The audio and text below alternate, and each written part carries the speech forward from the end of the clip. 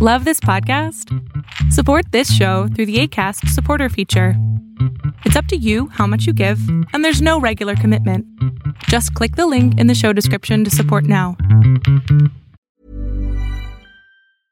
Ready to pop the question? The jewelers at BlueNile.com have got sparkle down to a science with beautiful lab-grown diamonds worthy of your most brilliant moments. Their lab-grown diamonds are independently graded and guaranteed identical to natural diamonds, and they're ready to ship to your door. Go to BlueNile.com and use promo code LISTEN to get $50 off your purchase of $500 or more. That's code LISTEN at BlueNile.com for $50 off. BlueNile.com, code LISTEN.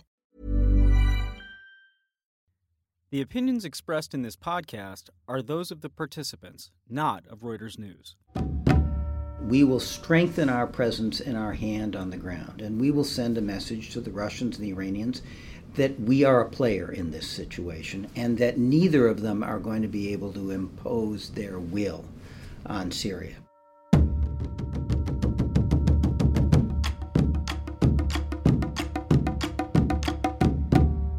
Hi, this is Reuters podcast editor and War College producer Bethel Habte, filling in for Jason Fields. This week we have a special episode for you from Washington, D.C. Reuters diplomatic correspondent Arshad Mohammed nabbed an exclusive interview with former Secretary of State Madeleine Albright, a Democrat, and former National Security Advisor Stephen Hadley, a Republican who worked under President George W. Bush. They've collaborated on a 100-plus page report to guide the next president on what to do in the Middle East. They make the case for raising the heat on Assad, but not with a mass deployment of U.S. ground troops. They call isolationism, quote, a dangerous illusion, and they haven't shown all this to President-elect Donald Trump. Yet.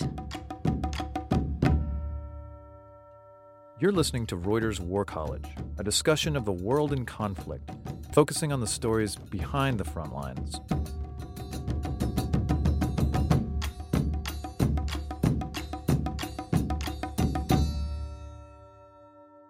I'm Arshad Mohammed, Washington-based diplomatic correspondent for Reuters. I'm here with former Secretary of State Madeleine Albright and former White House National Security Advisor Stephen Hadley to discuss their Middle East Strategy Task Force report.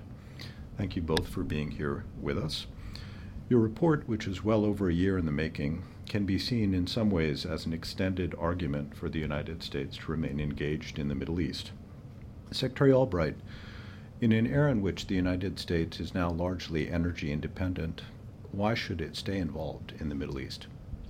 Well, thank you very much for having us, and thank you very much for asking that, because I believe that the Middle East, very large area, frankly, which also crosses over into North Africa, is an essential component geostrategically in the world, and the things that happen in the Middle East affect the United States. We are a world power.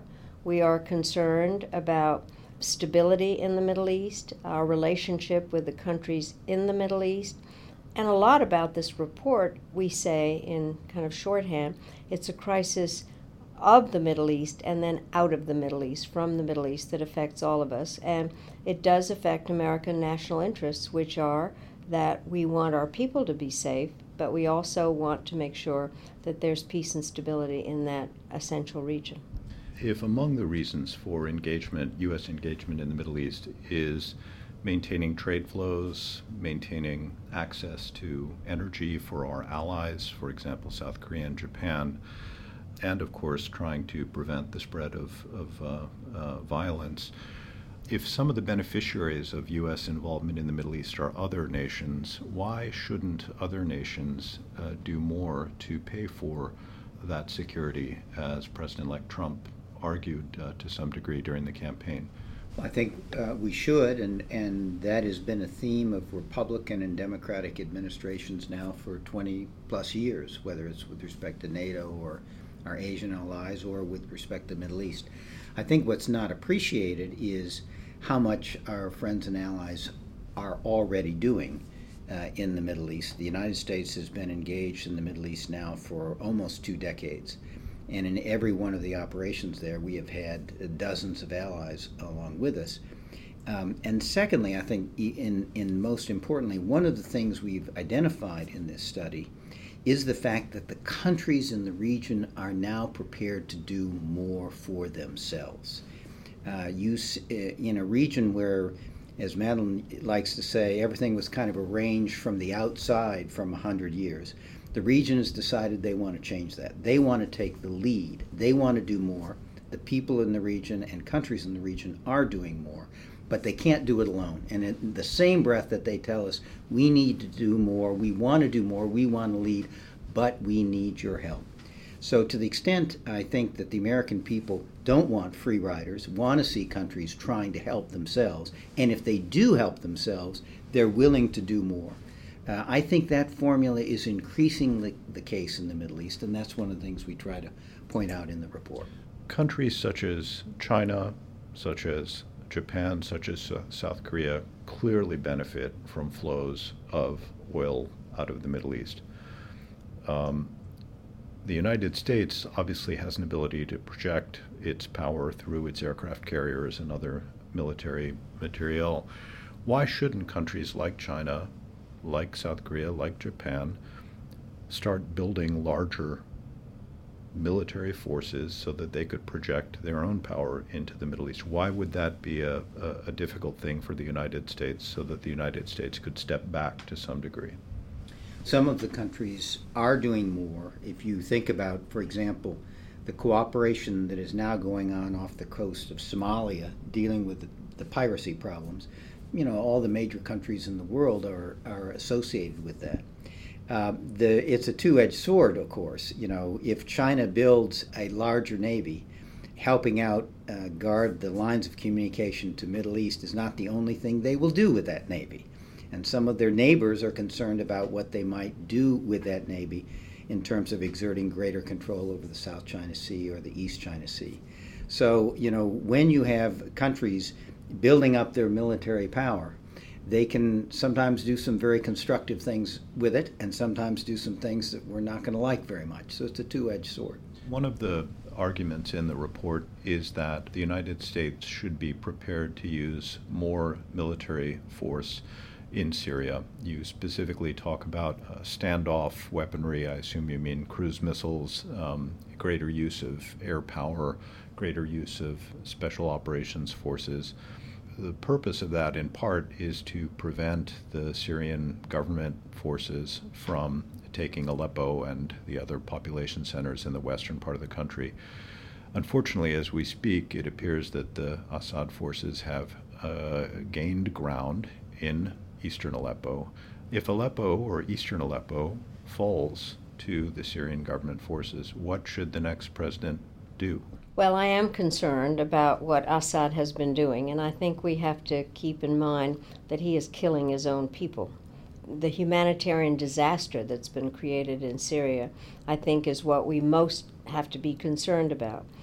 We have, in fact, called for additional forces. That's different than having ground forces there, but in fact, some greater use of the special forces and some standoff. I do think also, recently there have been stories about what the Russians are doing there in terms of having an aircraft carrier there and then using that. And it goes back to your previous question. You weren't asking about Russia, but what other military forces can do that are contrary to what we would like to see happen for the humanitarian reasons. I think we have to keep in mind constantly what the genesis of this whole thing has been about. And a lot of it has been Assad's behavior towards his own people, and then obviously what Daesh or ISIS is doing. But I do think we should be prepared to have a greater usage of military forces without injecting ground forces in there. What do you do if by January 20th, eastern Aleppo has fallen, the Assad government has consolidated its control over larger portions of the country? Would you argue for the use of U.S. military forces, absent a full-scale land invasion, to try to dislodge them? Well, I think what we do need to work on is realizing that there is not ultimately a military solution to this, that it will take some kind of a political agreement to work on a transition government in Syria. That is one of the questions that's out there, and what role the Russians can play in that. and what role President-elect Trump, or by your date, President Trump, would take in terms of getting the Russians to be more helpful on dealing with the Assad regime and recognizing that in Assad we are dealing with a war criminal who is killing his own people. So I think that while I favor some additional military force, ultimately this has to have a political settlement, and that political settlement has to come about with support from the Russians instead of the Russians having a different agenda. The other external powers that are acting in Syria, particularly the Russians, but also to some degree the Iranians, have, at least so far, been willing to exert more force than the United States has been. If the United States gets more militarily involved, what is to prevent the Russians and the Iranians from doubling down, increasing their military efforts to support Assad, and you then end up with a more bloody conflict, but perhaps still a stalemate? What makes you think that greater U.S. use of force will not simply escalate the conflict? Well, they already have escalated, and they are already using more force, and have continued to do so over the last 4 or 5 years. So that's already happening. What we call for, and what we think is consistent with what statements that President-elect Trump has said, and statements, quite frankly, that Iran and Russia and all the rest have said, which is we ought to be focused on ISIS and al-Qaeda. They are a source of instability in the country.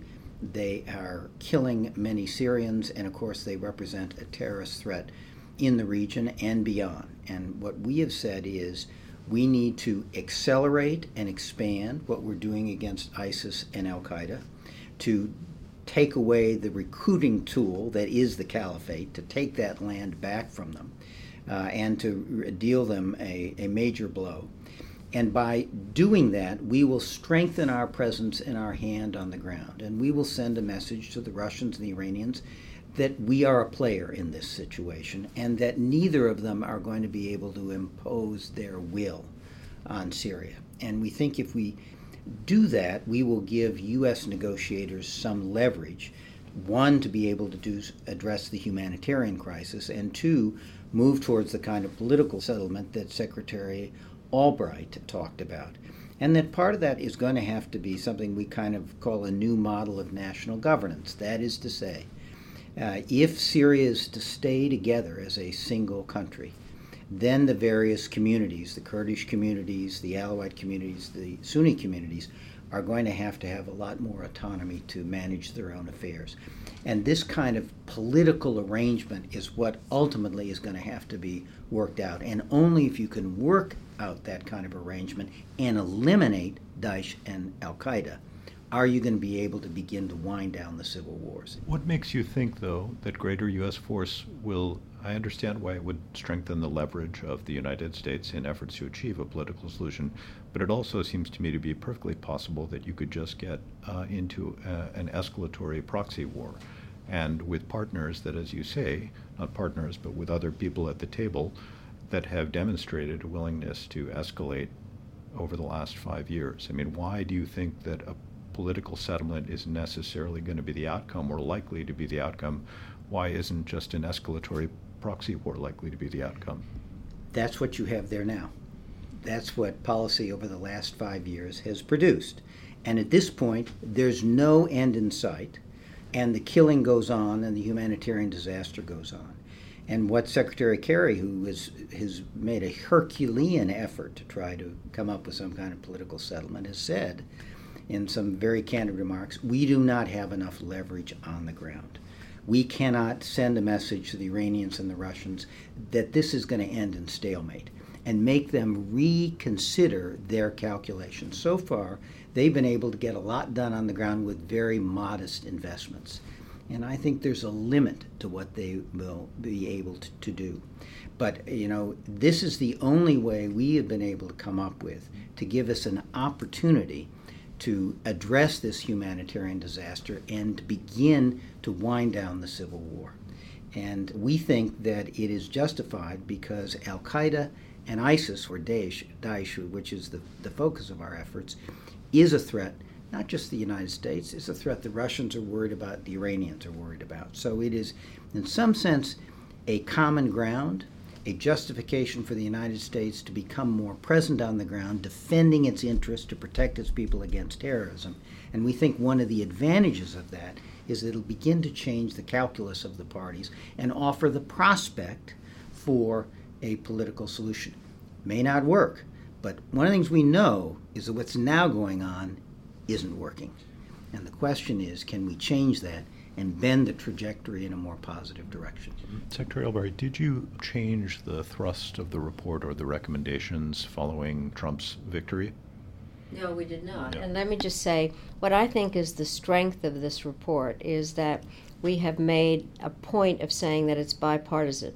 I am very honored to be working with Mr. Hadley on this, and we have had advisors from both parties in the United States as well as a lot of foreign advisors and the ambassadors from the representative countries and all that. So it's very large. But no, this report was written on the basis of historical facts and what is going on, with the idea that it would be useful to whomever won.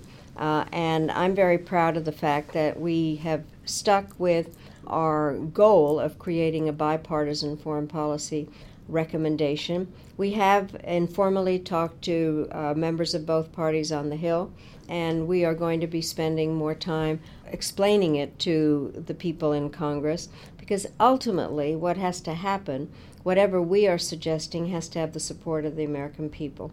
And so this is a very complicated issue. I mean, it took us a long time to put this together. It is going to take a long time to carry out. It has to have the support of the political powers that be in Washington, but also it has to have the support of the American people. So, Secretary Albright, what makes you think that the American public, in which there are clear strains of isolationism now, in which there are clear signs that people feel that we need to take care of things at home rather than abroad, what makes you think that the American public is actually willing now to spend the lives of its soldiers and troops, let alone the dollars that would be needed to provide the assistance of the kind that you're describing, to incentivize reform elsewhere? I mean, it's not clear to me that there is much of that sentiment, particularly after a decade and a half of war in both Afghanistan and Iraq.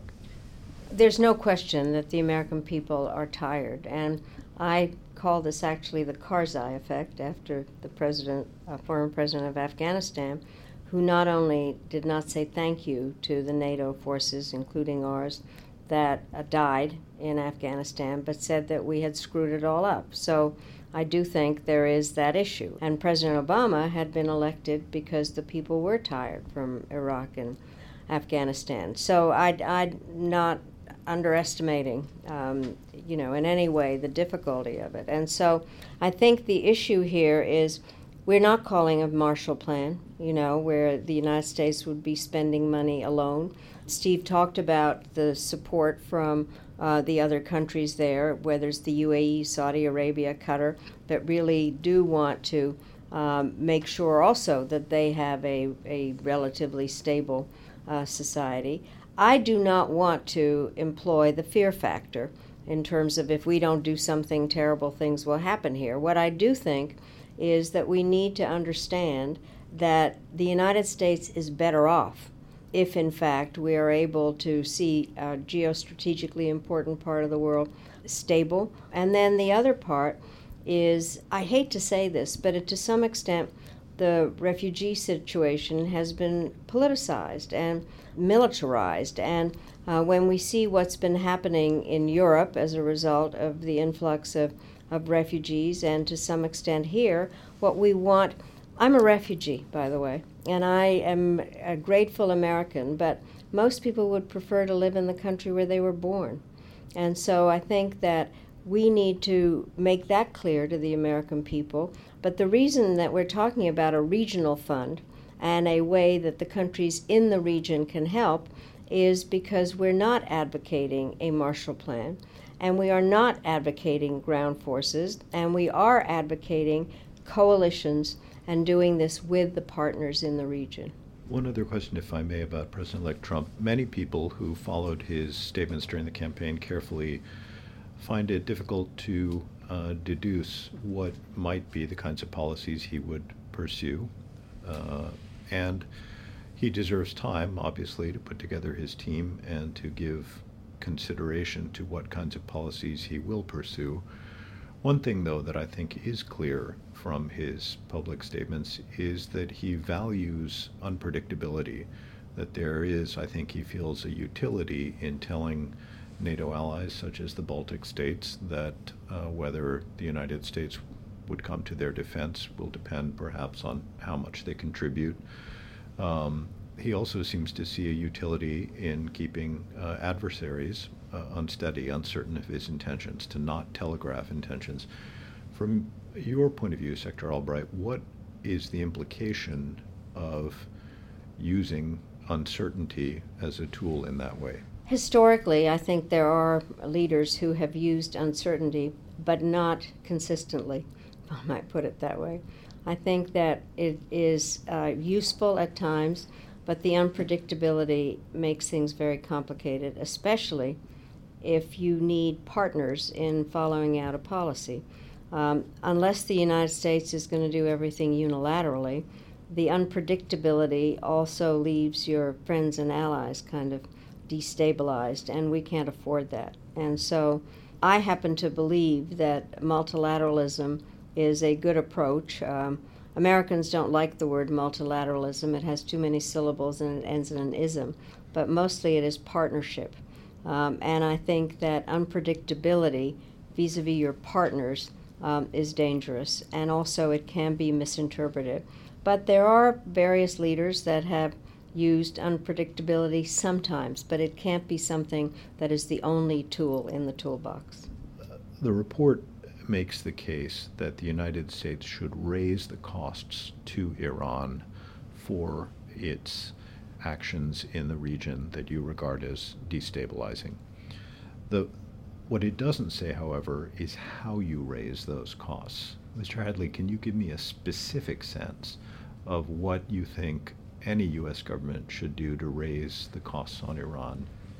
I think what we said was we need to work with friends and allies in the region to make clear that we are prepared to deter and contain Iran in its disruptive and malign activities in the region, while at the same time we hold open the door to cooperation on areas of common interest. The kinds of things I think we need to do are, for example, in Iraq, one of the things you're seeing already going on the ground is trying to marginalize the role that Iranian-backed militia have in liberation of territory from Daesh and al-Qaeda, to emphasize the role that the Iraqi security forces and tribal forces indigenous to the area being liberated have to play. We think that is a better way to ensure that post-liberation there is stability and not reprisals. And we also think it has the effect of marginalizing Iran's influence in Iraq, which we think actually most Iraqis want. For example, with respect to Mosul, they're being put out near Tel Afar in order to interdict the flow of ISIS troops moving back into Syria. But it also has the virtue of keeping them out of the fight in terms of liberating territory where there are hundreds of thousands of people living. And similarly, I think if we are to do more, as Secretary Albright described, to go after al-Qaeda and ISIS in Syria, that will begin to constrain the role that Iran can play on the ground. So I think those are the kinds of things. And we also make some recommendations about how to try to bring the conflict in Yemen to a close, which of course will eliminate the threat that Iranian-backed Houthis are posing to that country and to the territory of Saudi Arabia in terms of their cross-border activity. So a number of things in the report that suggest how we would implement this deter and contain while still being willing to engage formula. One of the things that I was struck by in the report was your effort to emphasize some of the positive things that are going on in the Middle East. And you're talking about trying to get societies that have not actually seen a lot of reform over the last 10, 20, 30, 40 years in terms of tax systems, in terms of income distribution, in terms of educational systems, and so on, to reform more. What I don't understand, though, is how you expect to incentivize or disincentivize, what kinds of carrots or sticks you have at your disposal, things beyond just persuasion, to get, say, a country like Egypt to reform its educational system, to get any country in the Middle East to pare away regulations. I mean, these things are very hard to do in the United States and in many countries that have much longer systems of democracy and compromise. How do you expect to get people to spend more money on education and less, in the case of Egypt, say, on M1A1 Abrams tanks? Well, I think that we've been to the region and we've talked to the leaders and civil society and a variety of people in their parliaments. And the truth is that they know that their systems are not working because the governments, and this is a generalization, but the governments were basically the employers of first resort. And they know that they cannot, because of oil prices or a difference in the situations, keep employing people. And so they know that they have a problem in terms of unemployment, which then creates disruptions, which then creates crowds in Tahrir Square, which then makes them nervous. And so I think to some extent, whether it's in Egypt or in other countries, they know they have to do something. And what I find interesting is surprisingly how they're willing to listen to what some of the options are. They know they have a young population. I think they want to make sure that they are not disruptors, but they are really enhancers of the reputation of their country. So the things that we have heard on education have come from the region. Talking to people in governments, talking to some of the young people, some of them that are entrepreneurs already, who are looking for ideas. But we aren't saying this is easy. We are saying that these are some ideas that would work to put them so that they're not dealing with, quote, the Arab Spring, which for some of them is just disruption, but really looking for stability also. So they are willing to listen to experts, to those that have ideas, and they know that development and governance actually go together. And so one of the other things we talk about is empowering some of the local regions so that people are able to make decisions that are helpful to the overall status of the national government in whatever country. Ryan Reynolds here from Mint Mobile. With the price of just about everything going up during inflation, we thought we'd bring our prices down. So to help us, we brought in a reverse auctioneer, which is apparently a thing. Mint Mobile Unlimited Premium Wireless. How to get 30, 30, how to get 30, how to get 20, 20, 20, how to get 20, 20, how to get 15, 15, 15, 15, just $15 a month? Sold! Give it a try at mintmobile.com/switch. $45 up front for 3 months plus taxes and fees. Promo rate for new customers for limited time. Unlimited more than 40 gigabytes per month. Slows full terms at mintmobile.com. Millions of people have lost weight with personalized plans from Noom. Like Evan, who can't stand salads and still lost 50 pounds. Salads generally for most people are the easy button, right? For me, that wasn't an option. I never really was a salad guy. That's just not who I am. But Noom worked for me. Get your personalized plan today at Noom.com. Real Noom user compensated to provide their story. In 4 weeks, the typical Noom user can expect to lose 1 to 2 pounds per week. Individual results may vary. Yeah, I mean, as Madeline said, there are countries that get it and are already moving in this direction. The UAE, Saudi Arabia, Jordan to a lesser extent. So one of the things you can do is encourage those. Secondly, we talk about a compact for the region whereby outside powers will assist the region in dealing with the civil wars and these short to medium term geostrategic challenges. But the countries in the region need to begin investing now in the kinds of policies with respect to opening their economies, improving their educational systems, improving governance, that are the basis for addressing the underlying pathologies in the region and offer the best hope for medium and long-term stability. And to the extent governments do that, they would be provided by outside powers financial support, technical support, and assistance.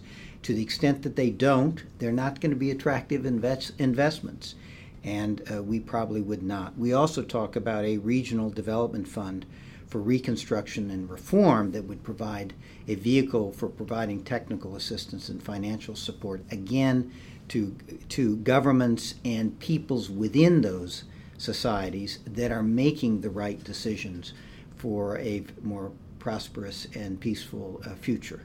Was there a particular conversation or incident in your travels that was especially telling for you in suggesting that maybe there is an impulse toward reform in these societies, many of which have been quite frozen for decades? One of the things we struggled with was how do you talk to and make the case to authoritarian leaders who are worried about radical extremists and worried about their own stability of their societies. How do you make the case to them that they should empower their people and treat their people as partners in reforming and building a better future? And it's a difficult question. And the question was always, well, are even those states, Saudi Arabia and UAE, that are moving in this direction, are they willing to surrender power to their people? And a minister from one of those two countries said, look, we don't have a choice. We've looked at our demographics. We've looked at the youth of our countries. We know what they are demanding. And we know we are putting in place a set of policies will inevitably lead to sharing power more with our people. I think these leaders are beginning to realize that they either share power with their people or they will drive their people either into the streets or into the arms of ISIS and Al-Qaeda. I think there is the presumption that the United States is trying to impose democracy on these countries. Imposing democracy is an oxymoron. These people are calling for some inclusion in their governments or in decision making. And I've never liked it when people say, well, X people don't understand those human values. We're all the same. And people want to be able to make decisions about their own lives. And those governments are now responding to what the people want. And one of the things that I'm excited about in this report is the amount of time that we spend on issues of governance, how to have local empowerment so that the people feel that they do have a voice, and then the governments will have to react to them. This is not a concept that we are imposing our ideas on them. And the strength of this report is that it is from within, and then it can be supported from the outside rather than imposition from the outside on an unwilling population. So this may seem a rather heretical question, but I wonder why the United States, not the people of the region, but the United States, wasn't better off when Saddam Hussein was in power, when Gaddafi was in power and had given up his weapons of mass destruction, when Mubarak was in power and had governed with relative stability for 3 decades. Why didn't that perhaps ugly reality for the people on the ground not serve U.S. interests better than the current more chaotic environment? It was not stable.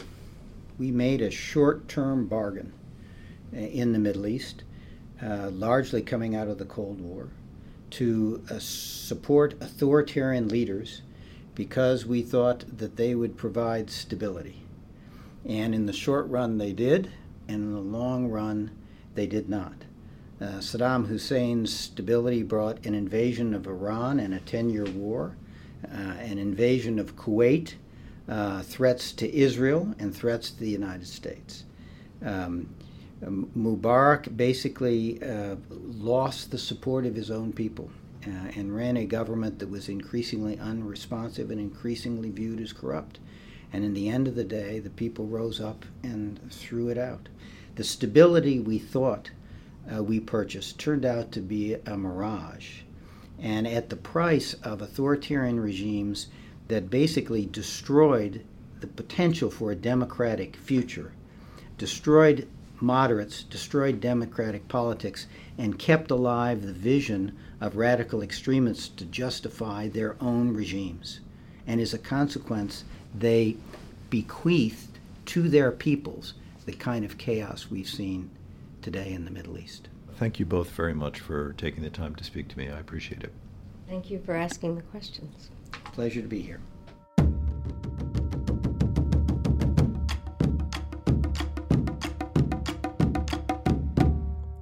Thanks for listening to this week's show. It was produced and recorded by me, Bethel Habte, and hosted this week by diplomatic correspondent Arshad Mohammed. Thank you so much for collaborating with us. Please subscribe to War College if you haven't already, and check out our archives in iTunes. If you could and you like this show, please rate and review us in iTunes. It helps other people find it. We'll be back very soon with another episode. Thanks.